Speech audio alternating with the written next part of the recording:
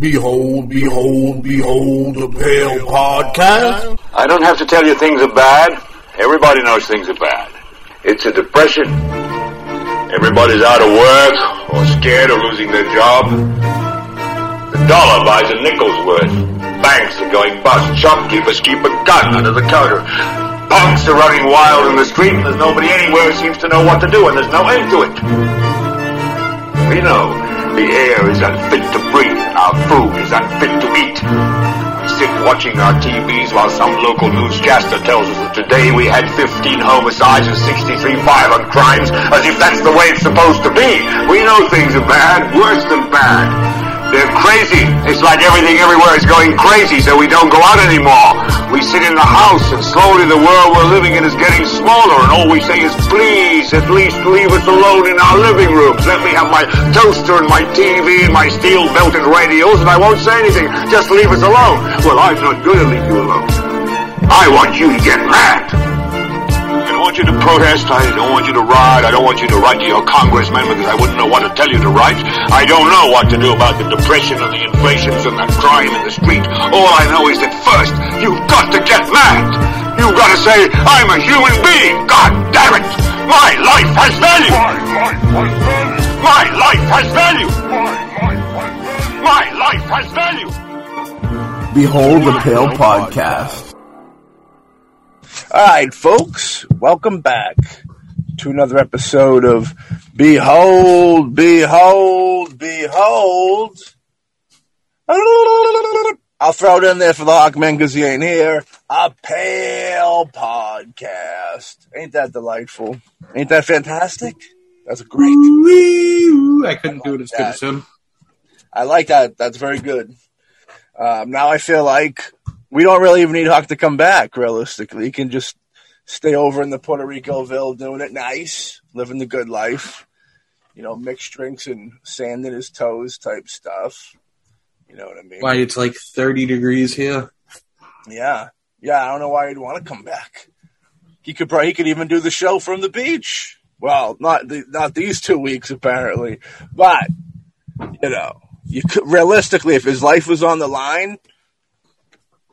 If his life was on the line, man, he could be doing the show. That's all I'm going to say. But we send him our love. All right, but today, you know, we're not chopped liver ourselves, Sean. You know what I mean? I you know, people don't turn off the show yet, even though Alex isn't here. Mr. Bootman is not here as well. And Little Scary Jr., he bopped his head out of the water last week. It was nice. It was very nice. Mm-hmm. We've seen Life, so we'll be seeing, you'll have Young Blood. We'll be back on the show in the future. You know what I mean? But today's a heavy-duty subject. Woo! Big time. This is one of those big deals, you know, one of those big, heavy, mega-weight ones. Of course, we're going to pop into AIDS, the HIV situation. You know, this kind of came up because recently they had, like, the second patient who had it, that just cured it without any treatment at all, which, you know, is very interesting. We know, of course, we know Magic, but he needed the treatment. He got the treatment situation.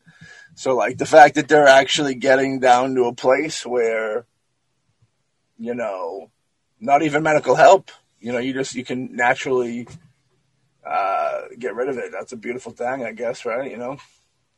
And what could be considered as a remarkable breakthrough in the treatment of AIDS, an international team of researchers has claimed to have found a patient who naturally got rid of the perilous human immune deficiency virus, HIV. Did you just say that it was cured? Somebody cured it? Yeah. No, it was not fully cured. It was the second case.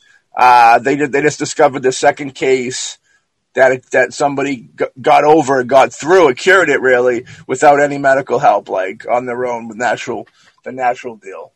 Really? Without treatment, yeah. It's interesting. Yeah, I'd say pretty heavyweight, interesting stuff. 30-year-old woman from Esperanza, Argentina. She got cured of the disease without serious medication for the treatment. So Argentina, don't cry for me, Argentina. Something in the water? Now they have something else to be known for other than that movie, that line.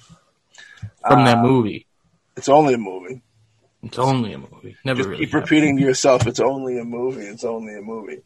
8 years after first being diagnosed with AIDS, the woman no more shows any symptoms and is walking free. Since there is no cure for the disease till now, experts believe that these findings will help in the breeding an AIDS-free generation. It is estimated that nearly 7 million people died of the virus in 2020 alone. Interesting. And around 40 million people are living with HIV today. You don't really hear that much about HIV. I didn't know that it was taking 7 million people, in 2020. So AIDS-free breeding? What the fuck? That sounds like one of those things where they're sounds like a cash cow, dude. People are gonna fucking. Oh my god. Well, that's more scientific research type stuff is what that is. They'll be, splicing up cells and doing some God playing over there and all that stuff. But yeah, I don't know. Those it's interesting. Crazy sons of bitches. They did it. Yeah. Cat, go away. They finally did it. 8 years she had it for. I wonder, if it was one of the, I don't know. I wonder how, I know it can get really bad. I know when you pass from AIDS, it's usually fucking one of the most horrible deaths in the world. But yeah, I don't know what her situation was at. But only the second woman naturally recovered from AIDS. That's very interesting. That's crazy. I wonder. Congrats. Of course, you're joking with the what's in the water type deal, but you got to kind of think it's got to be a genes mixed with, I don't know. Yeah. You know what I mean? Some type of deal where, maybe, I don't know, maybe if your body, if you were always in a place where your immune system had to be up to keep you from dying, you know what I mean? Maybe, and I'm not particularly saying that that's Argentina. That could be anywhere. But if you were in a situation like that from the get-go of life, I feel like your immune system would be pretty fucking righteous, bro. You know what I mean? So if you were attacked by, something heavy duty, then you'd have a better chance, like a COVID deal right now. If you're, the stronger your immune system is, the better you're going to be. But I almost feel like it's that. So maybe she did her genes and her surroundings is probably what kind of did it. But AIDS is heavy duty, as we're going to get into. So it's. What if she prayed harder than anybody's ever prayed? If that's the case, she'll probably be releasing a book pretty soon that everybody's going to want to buy, and an ointment, fine ointment. Get that snake oil. There you go. A sterilizing cure for HIV has previously only been observed in 2 patients who received a high-toxic bone marrow transplant. Our study shows that such a cure can also be reached during natural infection. In the absence of the bone marrow transplant, examples of such a cure that develops naturally suggest that current efforts to find a cure for HIV infections are not elusive, and that the prospects of getting to an AIDS-free generation may ultimately be successful. That sounds like very good and very scary when they say we're aiming for this thing where we want to splice together certain things and change things. But it is changing for the better, so it's a weird catch-22. We've seen something like that recently with things like vaccines and stuff. Now, reportedly, the researchers were able to study the woman's blood samples from 2017 and the placenta tissue till the date she delivered a baby in March of 2020. So I guess what made that baby was born without AIDS? Or I don't know, I'm curious about the baby now. What about the baby? As per the experts, the woman delivered a healthy HIV negative baby despite taking no antiretroviral drugs until 2019, and only during the first and second trimester of her pregnancy. Well, I do feel like if you had a baby and during pregnancy you were getting treatment, I feel like the baby would probably, it's just starting in the baby, so you kind of nip it in the butt, so to speak, a little bit. Mm. That's the only thing I could think of for something like that. I don't know. It's interesting. It is unclear what factors helped in wiping the virus of the woman's system, although you speculated, you is the name of the doctor, I believe, not you folks, that it's a combination of different immune mechanisms. Cytotoxic T cells are likely involved. An innate immune mechanism may also have contributed. He further told CNN that expanding the numbers of individuals with possible sterilizing cure status would facilitate our discovery of the immune factors that lead to this sterilizing cure in the broader population of HIV-infected individuals. That's interesting stuff, you know what I mean? Yeah, so she had a baby. She had the AIDS. She had a baby, and the baby was negative, and she, I guess as well, didn't have it. That's a blessing, you know what I mean, for sure. Some people would call that a miracle. It's definitely all positive. We could all say we're happy for that, but it's weird, and it's a good thing. But yeah, very interesting. You know, we're going to crack into in a bit, you know, why AIDS is so kind of such a crazy, weird subject. It's horrifying, but like, you know, there's been theories forever on it. Very interesting theories, you know, we're about to tap into. But before we tap into that, I also wanted to talk about, I dug up 5 times that HIV was cured. You know what I mean? Supposedly, even though they said it was the second natural case. No, this is just cured in general. I gotta be fair here at Behold the Pill podcast. No. Yeah. So HIV cure news is understandably big news, you know what I mean? Despite remarkable medical advancement and effective treatment, meaning that HIV can now be a manageable chronic illness. Any progress toward a cure is an achievement, you know what I mean, like we're talking about. But, yeah, like I said, there's the 5 times that HIV was cured. All right, first up, there's a London patient in 2019, you know. She received, last week, exciting development describes a man living with HIV who received a stem cell transplant and is now in HIV remission, meaning he is off antiviral treatment, and the doctors are unable to locate any HIV in his blood.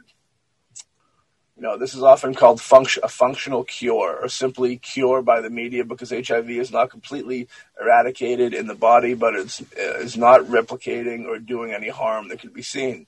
Because of the emotiveness of the word cure, the scientists prefer to use the term remission in these cases.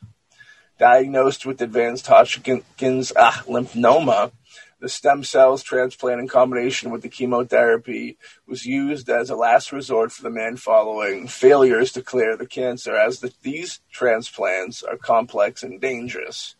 The stem cell donor had 2 copies of CCR5 delta 3-2 gene, a rare genetic mutation that makes people naturally resistant to most types of HIV. So that goes to that genetic thing, which is huge. That genetic thing's huge. The CCR5 enzyme is critical to HIV replicant, as it is most common entry point HIV uses to infect cells. So in people with the mutation, this entry point is deactivated. Yeah, I mean, they should be finding those people and, like, breaking down their blood and, like, figuring out a way to, you know, shoot into people and fight them off, you know, going to war. Like we said before, we don't think the future of wars is in the battlefields. It's in weather manipulation and, of course, going to war in your blood. That's the new one. So, 17 months following the successful transplant with only mild treatment, graft versus host disease, the man consented to try that, and he has now been in remission for 18 months without viral rebound. You know, we wish him nothing but the best. 18 months isn't that long, you know what I mean, for stuff like that. I know with cancer they say, after 4 years, I think you're in the clear.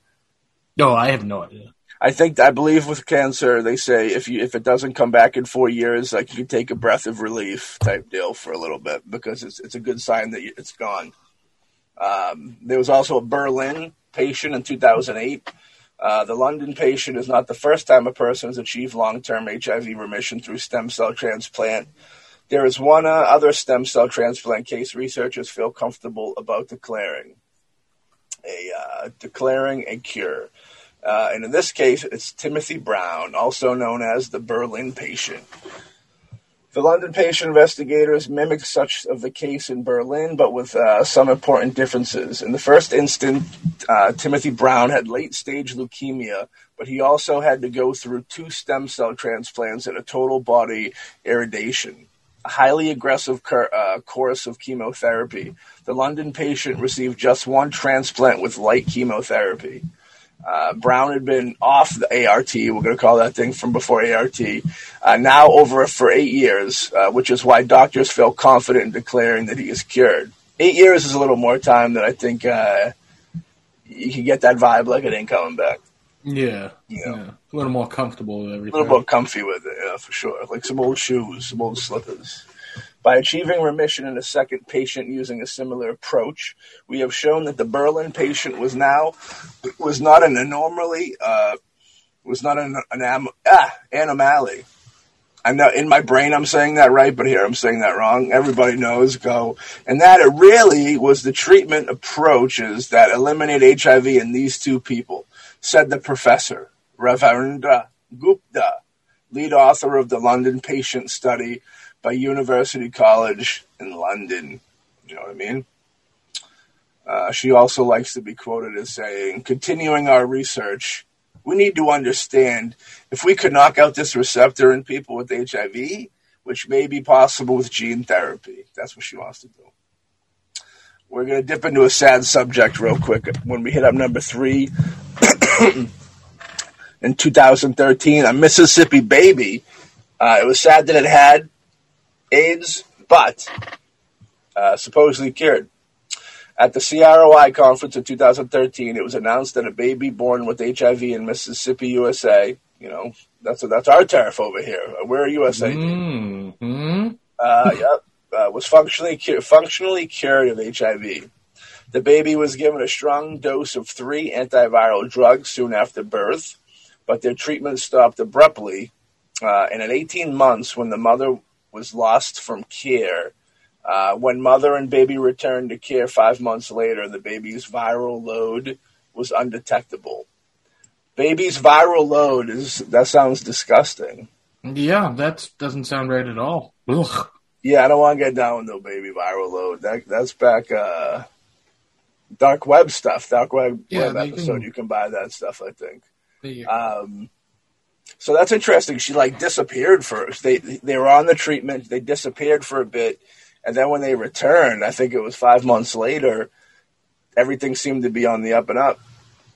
I think it's more believable that they got a face change on that baby. But, I won't be a naysayer. I won't doubt. But just 1 year later, the landmark case took a significant blow when detectable levels of HIV were found again in the baby. Hence why, in cases such as the London patient, scientists are hesitant to declare a cure. Even so, the case is important for research as it indicates that early aggressive ART can result in a short-term remission in children. We now also have a better understanding of how ART can control viral replication and limit the establishment of viral reservoirs. This is where groups of immune system cells may be infected with HIV, but where the virus is dormant and not being actively reproduced, and so also not causing any further damage. Understanding this will help us find the key to long-term viral suppression. I thought that was going to be a positive. I never would have had any type of humor in that one.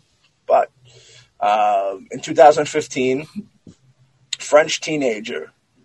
More recently, in 2015, researchers announced that a French teenager who was infected with HIV at birth was still in good health, 12 years after she last took ART.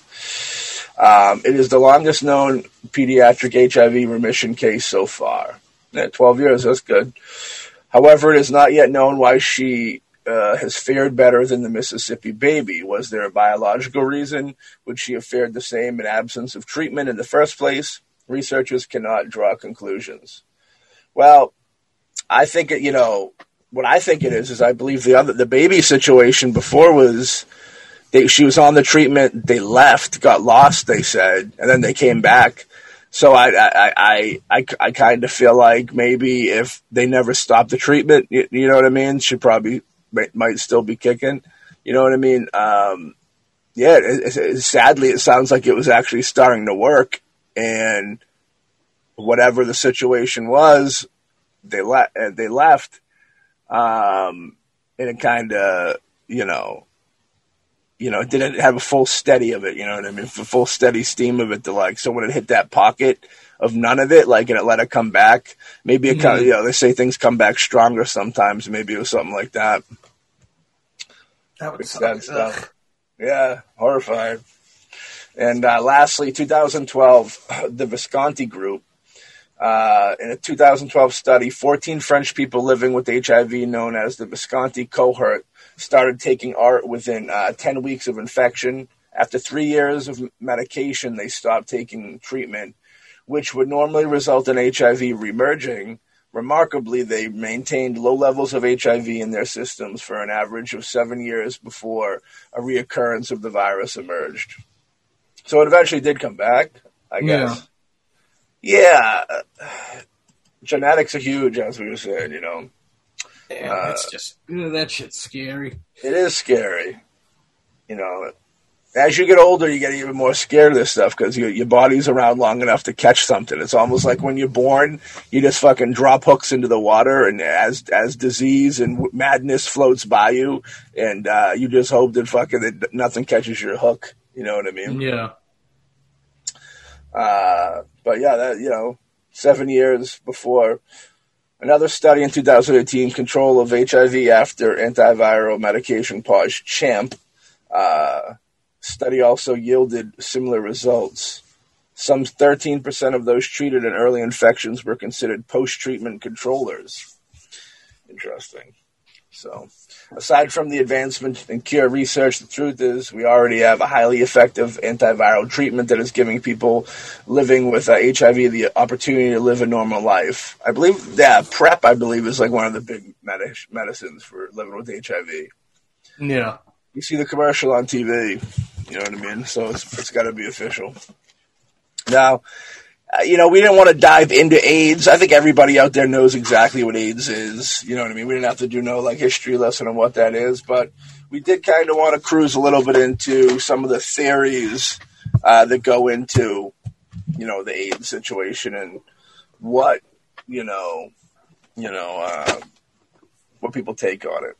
So, without further ado, I'll get into the meat and potatoes of the episode here. The Kenyan ecologicalist Wangari Maathai, the first African woman to win the Nobel Peace Prize, took full advantage of their international attention. She received to state her claim that AIDS, the AIDS virus, was deliberately created biological agent to be used in warfare.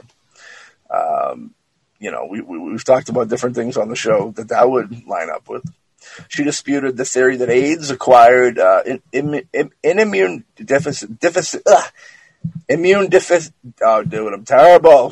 deficiency syndrome. Yeah, had come from monkeys, pointing out that Africans have been living around monkeys since the time immemorial.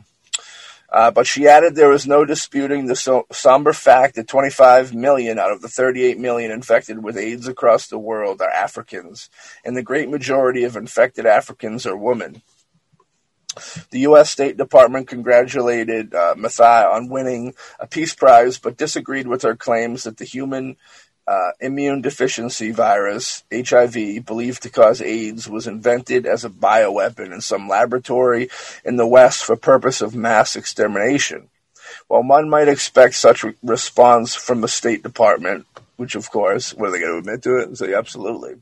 Conspiracy theorists are quick to remind us that one of the prime objectives of the New World Order and its agents who work in the shadows behind every government on the planet is to decrease dramatically the Earth's population. You know what I mean? Now, that population control is big. We talked about that on the show before many a time, too.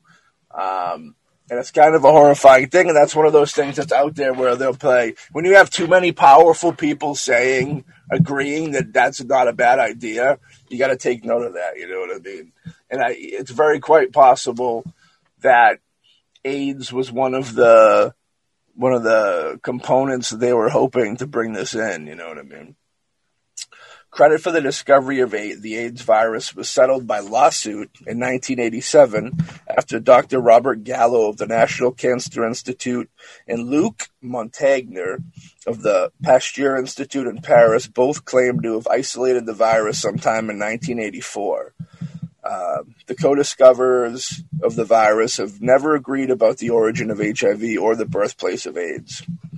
Montagnier believed that the origin of the virus remains a mystery and that it was important to distinguish between its origins and the AIDS epidemic. Gallo, the more influential of the two scientists, insisted that the virus could have stemmed from a common viral ancestor found in animals and that it was passed to humans by monkeys. Now, when they say the most influential, I can only assume that maybe he's allowed to be the most influential because he kind of says what people want him to say in situations like that. Gallo claimed that Anne Guiducci Fettner, a freelance journalist who had lived in Africa, told him in 1983, a year before that he discovered the virus, that AIDS came from green monkeys in Central Africa.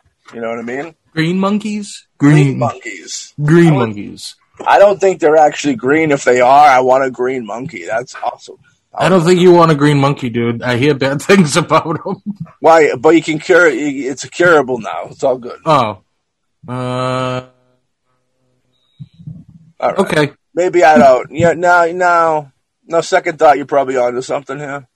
You could have just saved my life. Christmas came early. I don't Christmas know. came early for me. I thank you, brother. I kind of want a green monkey. Thank you. But however, in the book, The Truth About AIDS, Fettner never refers to green monkeys and emphasizes her opinion that AIDS began as an American disease. In spite of the paucity of scientific papers to substantiate Gallo's green monkey theory, the explanation remained a favorite of the media and the public and circulated widely until the 1990s when another group of American scientists claimed that they had discovered the origins of the virus in a species of chimpanzee. Yeah, that's definitely damn dirty apes. Damn dirty apes for sure. God damn. Yeah, a large number of conspiracy theorists have never bought the out of Africa in green monkeys or chimps or goat explanation of the origins of AIDS. In 1979, the first gay men began to come down with the immune deficiency disease, and for the first year of the epidemic, the victims were all young, predominantly white, previously in good health, well-educated, promiscuous, and they all lived in Manhattan. By 1980, gay men in San Francisco, Los Angeles, Denver, St. Louis, Chicago had developed the disease. An official AIDS epidemic was declared in June of 1981. AIDS was unknown in Africa before this time, and the epidemic did not begin there until late 1982. In 1984, Gallo discovered the green monkeys in Africa that had been incubating the disease for centuries before the epidemic, and he became world famous for his work. Yeah. I mean, that's heavy right there. That's some stuff. But now the problem, timing raises to a raises its puzzling head. If the first recorded cases of AIDS were reported to the Center of Disease Control in 1979, are we to believe that all those gay men in Manhattan who contracted the illness had recently traveled to Africa and been bitten by green monkeys? I don't know. Or could there be a correlation between government-sponsored hepatitis B experiments that began with gay men in Manhattan and New York City, 1978, the year before the outbreak of the HIV epidemic in 1979? Interestingly, similar hepatitis B experiments were sponsored by the government in San Francisco. You know what I mean? In 1980. Word was that the experimental vaccine the experimental vaccine injected into all those gay men had been developed in chimpanzees. Yeah, I mean, when it comes to experiments, they do like to use certain animals to test on them because they feel like they're human-like, but, only a human's really human-like, you know what I mean? So the slightest little thing off within the makeup of their organisms might not cross over with another species, you know what I mean? Yeah. Which is craziness to think it would. Yeah, this was definitely, and the thing with the hepatitis experiments, you know what I mean? That calls into the question, is like, because you could either take the theory that it was actually made, it's kind of like the COVID vaccines, realistically. It's like you have your people that go, it was made to kill off these people. And then the flip side of it is like, oh, well, it wasn't quite made to kill off these people, but it was made to do something and it escaped. You know what I mean? It's funky. We're still kind of dealing with this different names for different diseases and stuff like that, but like the same type of shit we're doing, Early in the 1970s, rumors had begun circulating about secret government research in biowarfare and about scientists who were conducting experiments in species jumping, which is mixing viruses and seeding them into animal and human cell cultures. That sounds dangerous and horrifying. Sean, you think we got the super army out there of human-animal crossbreeds? Almost like the lizard people that live underneath us? No, like if they took a human and like a rhino and got Bebop and Rocksteady type deal. I would love that. I would sign up so quick. Unless you had to battle them in a cage. I don't know if you'd like that. I'd get mixed with, I don't know, something stupid. I'd get mixed with like a mouse and like people would just squish me. Oh, mixing you? Yeah. That's how you just... Yeah, I don't know. It'd be interesting. That's like the Super Wars. There's a movie called Full Eclipse. Great movie. And it's about cops that take a serum that make themselves werewolves. So like they could be super cops. Mario Van Peebles. Yeah, Mario Van Peebles. And it's good times from the 90s. Yeah, they were species jumping. That's madness. In 1971, President Richard Nixon, everybody's favorite president, combined the U.S. Army's biowarfare department with Fort Detrick, Maryland, with the National Cancer Institute. Although the combination was explained to the public as part of the president's war on cancer, the program also united the Army's DNA and genetic engineering programs with anti-cancer research and molecular biology projects. In addition, cancer research programs conducted the private companies were blended into anti-cancer research projects of the CIA, CDC, and the World Health Organization. As the research progressed, dozens of new laboratory hybrids, recombinant and mutant viruses were engineered. And few scientists with social consciences began to warn others that some of the newly designed viruses could be extremely dangerous if released from the laboratory. Because of the efforts of a few whistleblowers, word got out that government scientists had achieved a synthetic biological agent that did not exist naturally, for which no natural immunity could be acquired. See, that's horrifying stuff. And that there's science labs creating this stuff. You know what I mean?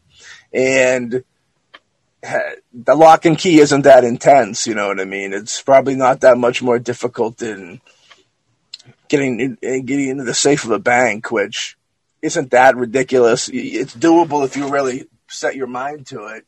But the stuff like that. You need to really apply yourselves. Yeah, and not even just the fact that not even having to get stolen from a lab, but somebody getting pricked or breathing in something and now they're infected and now they're just walking out with it in their system, which I think is more of the escape. Yeah. Yeah. They call them Patient Zero. That's what they call them. Not to be confused with Coke Zero. Or Pepsi Zero. Or Pepsi Zero. Yeah, I like Pepsi more. We'll give them props. It's a crazy deal. But, as research progressed, dozens of new laboratory hybrids, like I said, a few scientists with social began to do their deal. Released from the laboratory. It's one of those scary things, you know what I mean? The immunity no natural immunity could be acquired.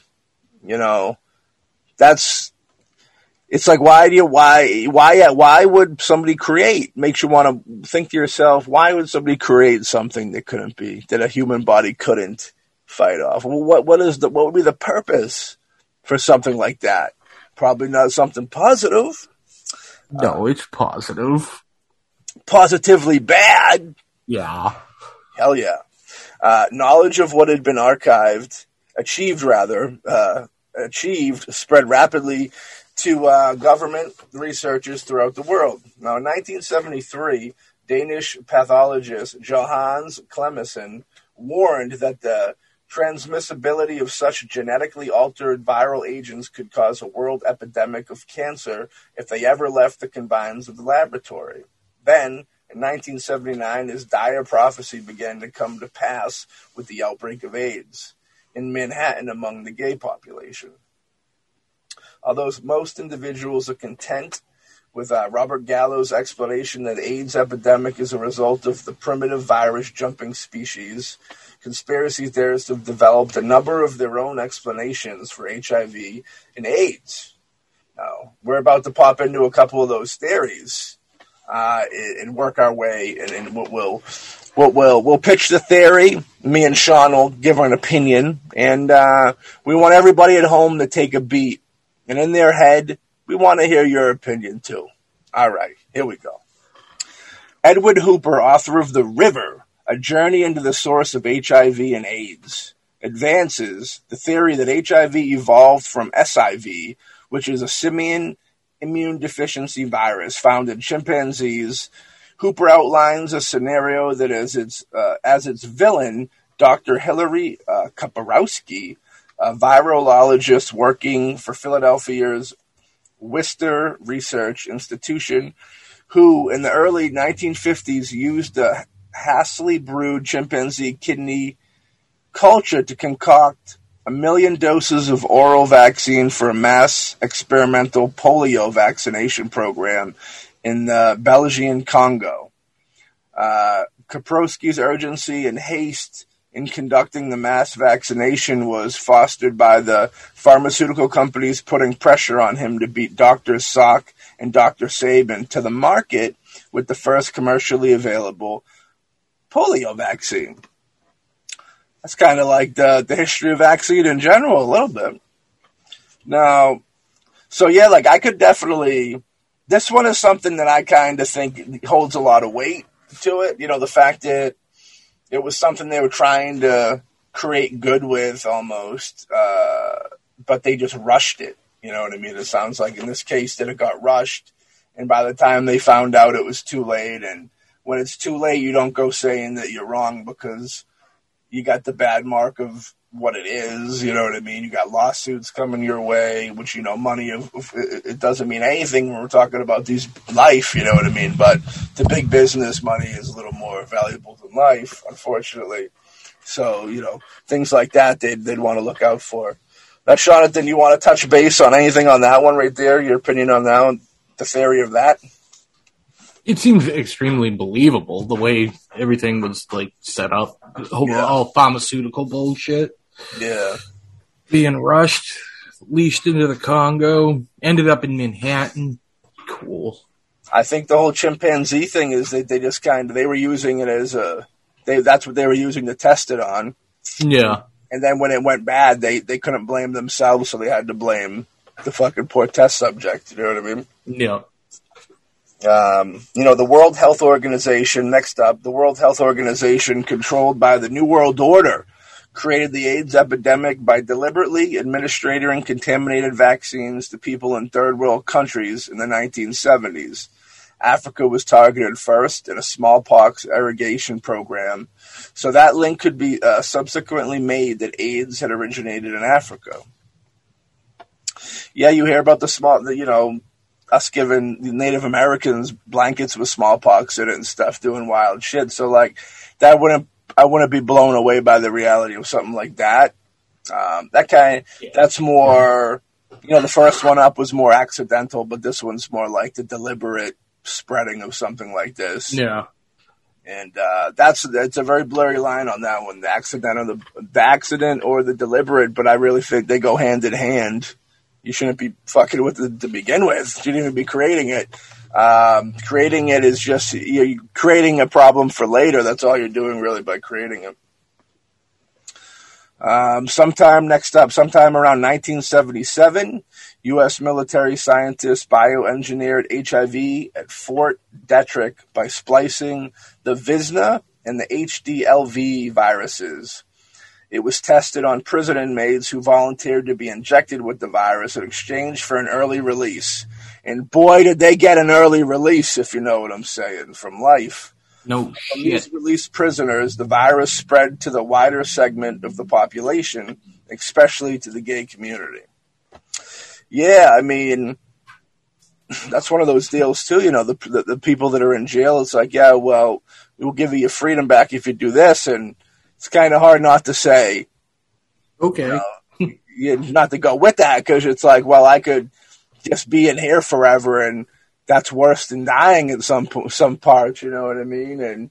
Or I could do this trial thing that I'm going to be positive and just hope that everything works out for the best. They probably have no clue what they're getting and like what the effects could be. Realistically, they'd be testing them, so they're not going to want to. They're not going to tell them what the effects are. They're going to want them to tell them to like get it, you know, make their notes and shit. So, yeah, it's right. And also, everybody wrap your head around the possibility that all these are true. You know what I mean? It doesn't exactly have to be one situation, but. Yeah, the prisoner deal's a bum rap for him. You know, some of them are in there for the right reasons, some of them are in there for the wrong reasons, and an equal trade probably took that deal.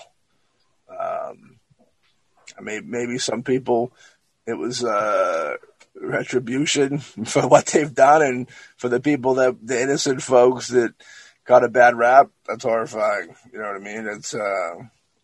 Like I said, you know, you don't know what you're getting yourself into. For all you know, you might have the sniffles for a couple weeks. That might be, for all you know, they're lying to them and saying, oh, it's just, you know, it's Tylenol and this and that, and we're mixing this thing. We're just trying to kind of make, you know, this new kind of, this is for when people get the flu, you know what I mean? We're trying to create this new deal, and yeah, no big deal. You're not going to wither away and, you know, be horrifying. You know, the gay community is brought up again in this one, and that's always brought up, you know, in minorities too. You know, there's that big claim, you know, if they're just trying to, the undesirables of that time, so to speak, and the people that, you know, were hating on them, you know what I mean? They're trying to get rid of people that they don't understand, don't like, or whatever, like tragic shit, and it just goes to show you, like, how far people would go when they think they're right type deal, and they don't really kind of care about right and wrongs and such. But in 1977, U.S. military scientists bioengineered HIV. This is another theory. Don't take this as our opinions. This is theories here. But they bioengineered HIV at Fort Detrick by splicing, like I said. Yeah, we just talked about this one, I think. I made a mistake.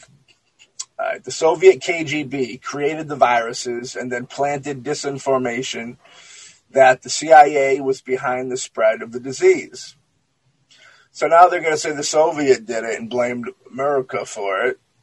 I don't really find that one to be... I don't know if I'd put too much faith in that one. What do you think about that one? I like the idea of it. Make a great video game. It would make a good video game. It definitely would. You know, like a James Bond plot. Yeah. Let's get Bond in there to take care of this one. It does. And, this is, I don't know. It could be. You never know, but I don't know. This one doesn't seem as quite, I don't know. This one, I don't know. Who knows? But next up, AIDS was far-fetched. A little far. You know, I wouldn't put it past. It's one of those things where I wouldn't put it past. I don't know. It's weird. You know what I mean? People, the same thing was, you know, they said the same thing about China with COVID. It's kind of the same thing. Everything's kind of rehashed and reused, which is crazy. Next up, AIDS was the product of biowarfare research conducted by the U.S. government for the express purpose of eliminating excess population among blacks, homosexuals, and other social groups. Yeah, that's what I was saying before. Now, with that one, hey, I wouldn't put it past, like I said before, I wouldn't put it past evil people to do evil things, you know what I mean? Oh, shit. Yeah, so, what's your take? That one sounds a little too realistic for you? Sounds about right? Yeah. That one's right up my alley. Fuck the CIA, motherfuckers. Yeah. Anything with the 3 letters. Yeah. Don't be listening to me. Gotta be careful. You know, we also have Dr. Allen here, Dr. Alan Cantwell. Dr. Alan Cantwell, AIDS and the Doctors of Death, an inquiry into the origin of AIDS epidemic in queer blood. The Secret AIDS Genocide Plot. That's a long title for a book. He believes HIV is genetically modified virus that was introduced by the U.S. government scientists into the gay and bisexual population under the guise of hepatitis B experiments between 1978 and 1981 in Manhattan, Los Angeles, like we said before, Denver and Chicago. Yeah, I mean, that goes back. I think that goes hand in hand with the previous one, where they said, you know, among blacks, homosexuals, and other social groups. I think that kind of goes hand in hand, too. It's just another case of people they don't kind of want around, unfortunately, trying to get rid of them on the sly, trying to think they're smooth criminals, fucking getting rid of what they don't want. Next up, Dr. Gary Glum. A full disclosure. He claims he received top-secret intelligence that AIDS virus was created by Cold Spring Harbor Laboratory in Cold Spring Harbor, New York, which would tie into the outbreak, the first little outbreak.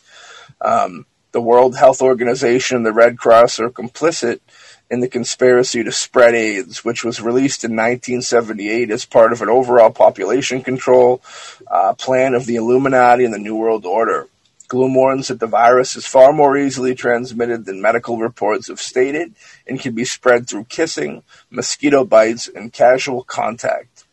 Now, I remember in school, like when Magic Johnson, when they first came forward that Magic Johnson had AIDS, I vividly remember a conversation in school where they tried to explain AIDS to us. And I was young, but not like super young. And the thing that I remember them saying repeatedly is that you could take a sip out of Magic's cup and not get AIDS. You know what I mean? That should almost be the name of this episode. But I vividly remember that. You could take a sip out of Magic's cup and not get AIDS. It didn't go through saliva. Yeah, they pushed that hard in school. I remember that shit too. Yeah, that's crazy. It was a weird time for the push on kids. And we were pretty young at that time. I remember hearing that before ever having a sex ed class. I remember hearing about it. Yeah. Dr. Glum also maintains that Upjohn Pharmaceuticals has a number of medical cures for AIDS, but distribution of the substances has been suppressed by the government. You know, now that's one we can kind of probably put some support in because of how big and how much money the medical field makes with all this medication they dish out.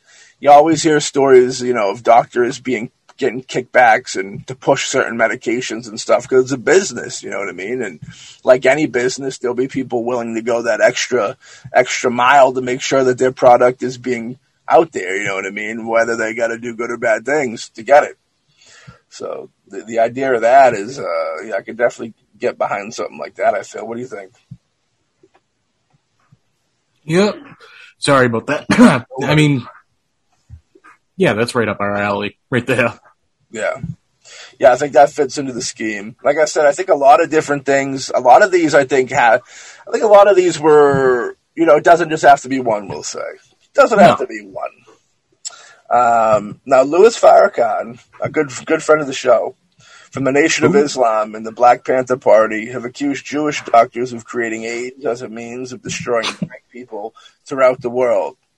Now, Mr. Farrakhan. That's just kind of his deal. That's just kind of his deal. I think everybody's out to destroy him and his people. You know what I mean? Which is unfortunate because we're all the same people. And you know, as much as he's a positive person in that figure, I think he might be somebody that helps the divide that we shouldn't have a divide, but I think that he is. He don't think he is, but I think that there's certain people that are supposed to be good people in the world that I think are a part of that divide. And I probably shouldn't speak so crazy about it, but I almost feel like he's one of those figures that people look up to for the wrong reason. Yeah, he's pushing it. He's pushing maybe his agenda. Yeah, he knows that pieces of it a lot of people can agree with, but not the whole deal. So yeah, that right there.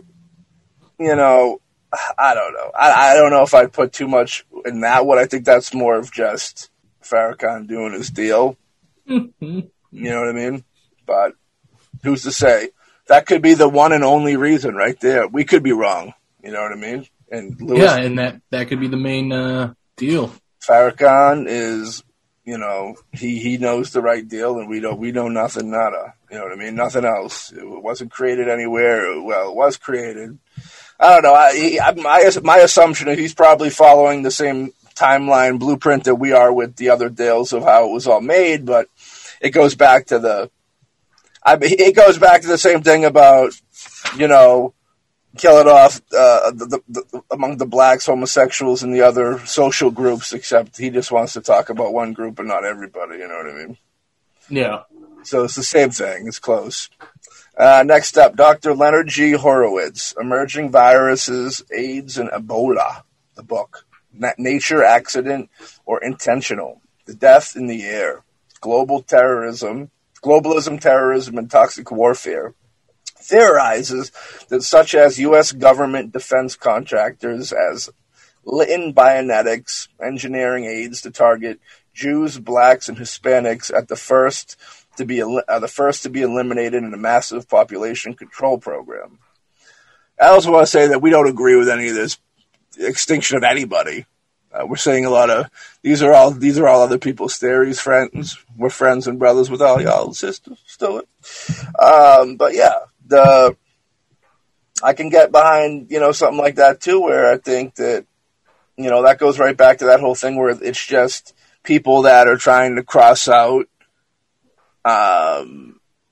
people they don't like. You know what I mean? Yep. That's all it is. I bet like anybody that wanted to pull a clip it from the show could probably pull a grouping of phrases that ain't gonna look good. But listen to the whole episode. That's my take. Just listen to the whole episode and everything will be cool. So as we wind down, yeehaw. You know what I mean?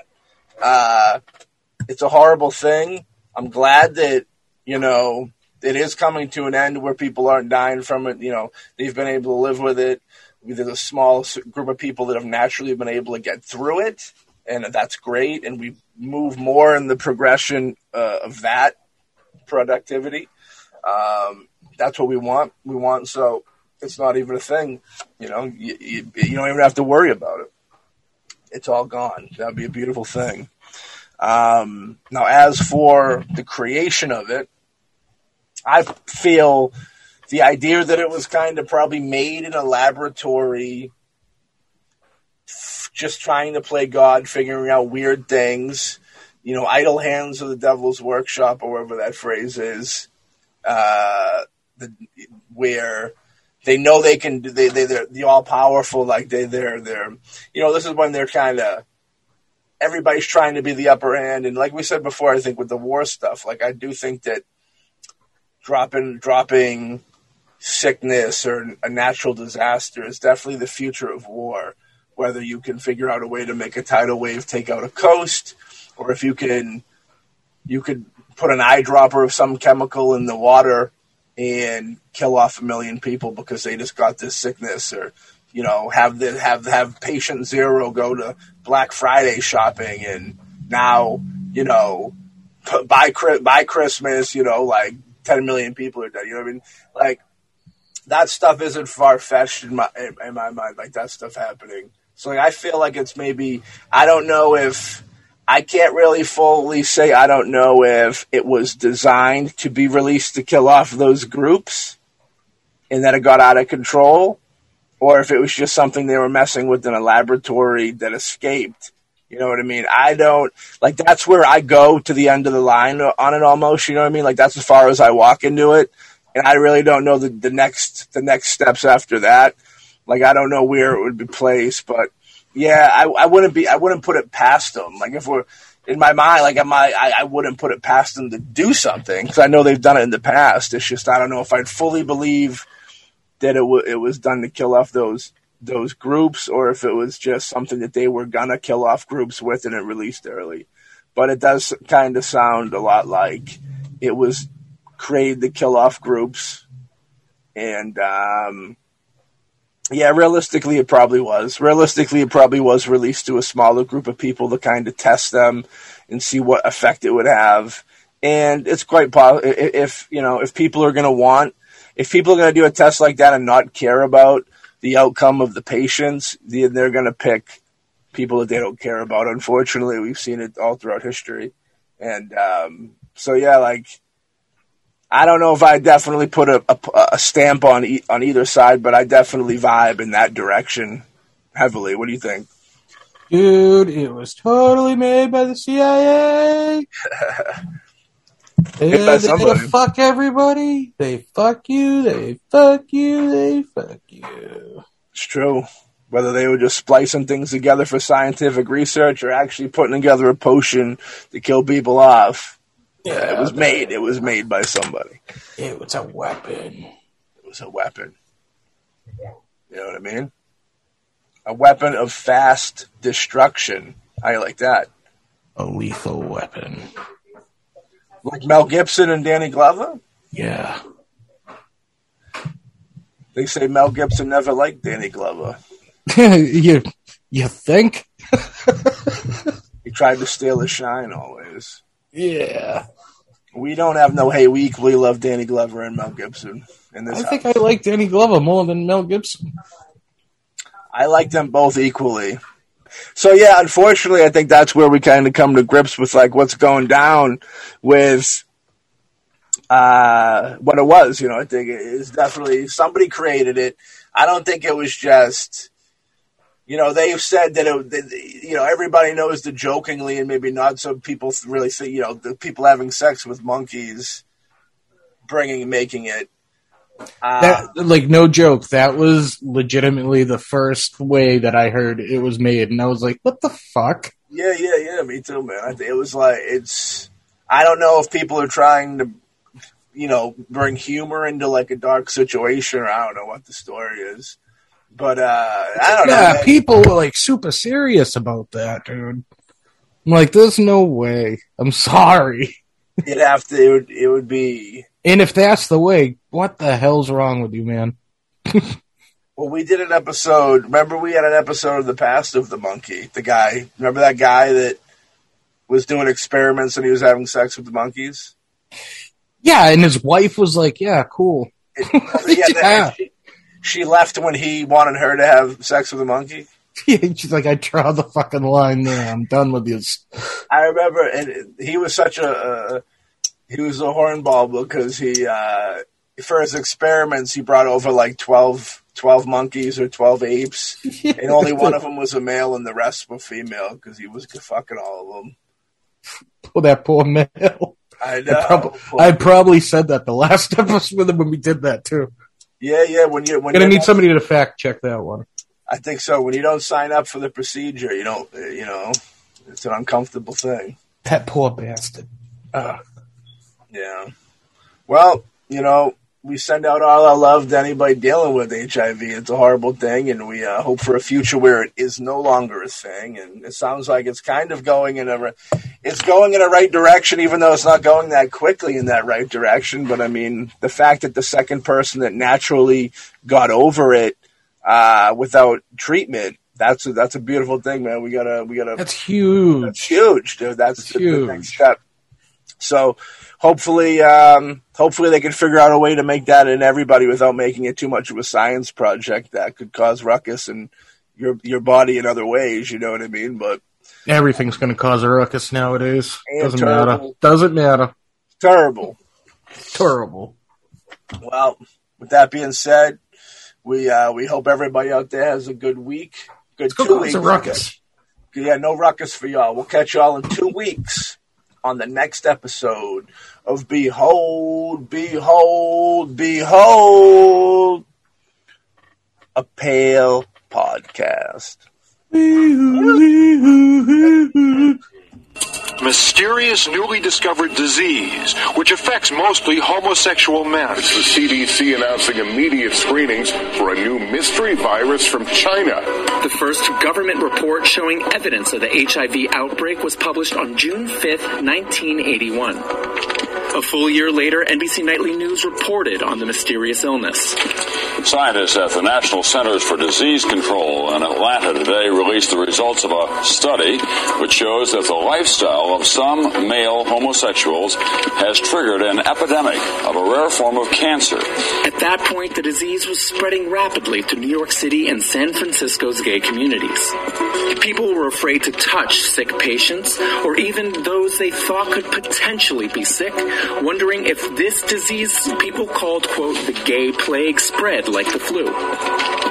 On October 15th, 1982, more than a year after the first HIV/AIDS patient was diagnosed, nearly 600 cases confirmed in the United States, and a 41% mortality rate. For the first time, the White House addressed HIV/AIDS, answering a question about the epidemic at a press briefing. A year and a half later, the U.S. government making an announcement. The probable cause of AIDS has been found. The blood test for HTLV3 will be ready in 6 months.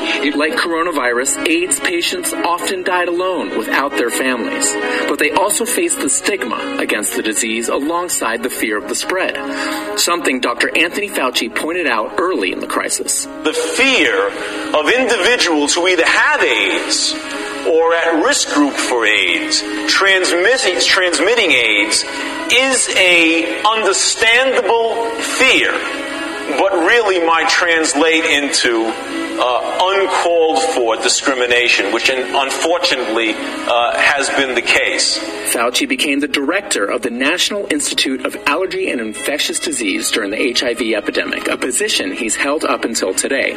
A promise of a vaccine by 1986 never came, so the U.S. moved to mitigation tactics. President Ronald Reagan mentioned HIV/AIDS for the first time in 1985 and delivered his first major policy speech on the crisis in 1987. Our battle against AIDS has been like an emergency room operation. We've thrown everything we have into it. He suggested abstinence to slow the spread, but not another important barrier, condom use. And while people knew HIV was sexually transmitted, it also spread in a more sinister and covert fashion in blood transfusions. By 1991, nearly 10 years since the first whispers of the coming health disaster, 100,000 had died of AIDS-related causes. The news buried on page A18 of the New York Times. By then, LGBTQ citizens were rallying, protesting with ACT UP, begging and demanding the country's leaders to invest in research for treatment, vaccines, and a cure. Led by Larry Kramer, a bombastic organizer credited with pushing the AIDS pandemic to the national spotlight. Unlike coronavirus, HIV now has proven treatments, but still, HIV deaths in the U.S. hover around 15,000 people a year. And the Joint United Nations program on HIV/AIDS says up to 770,000 died of AIDS-related causes in 2018. We're almost 40 years into the HIV/AIDS crisis. With COVID-19, can we do better?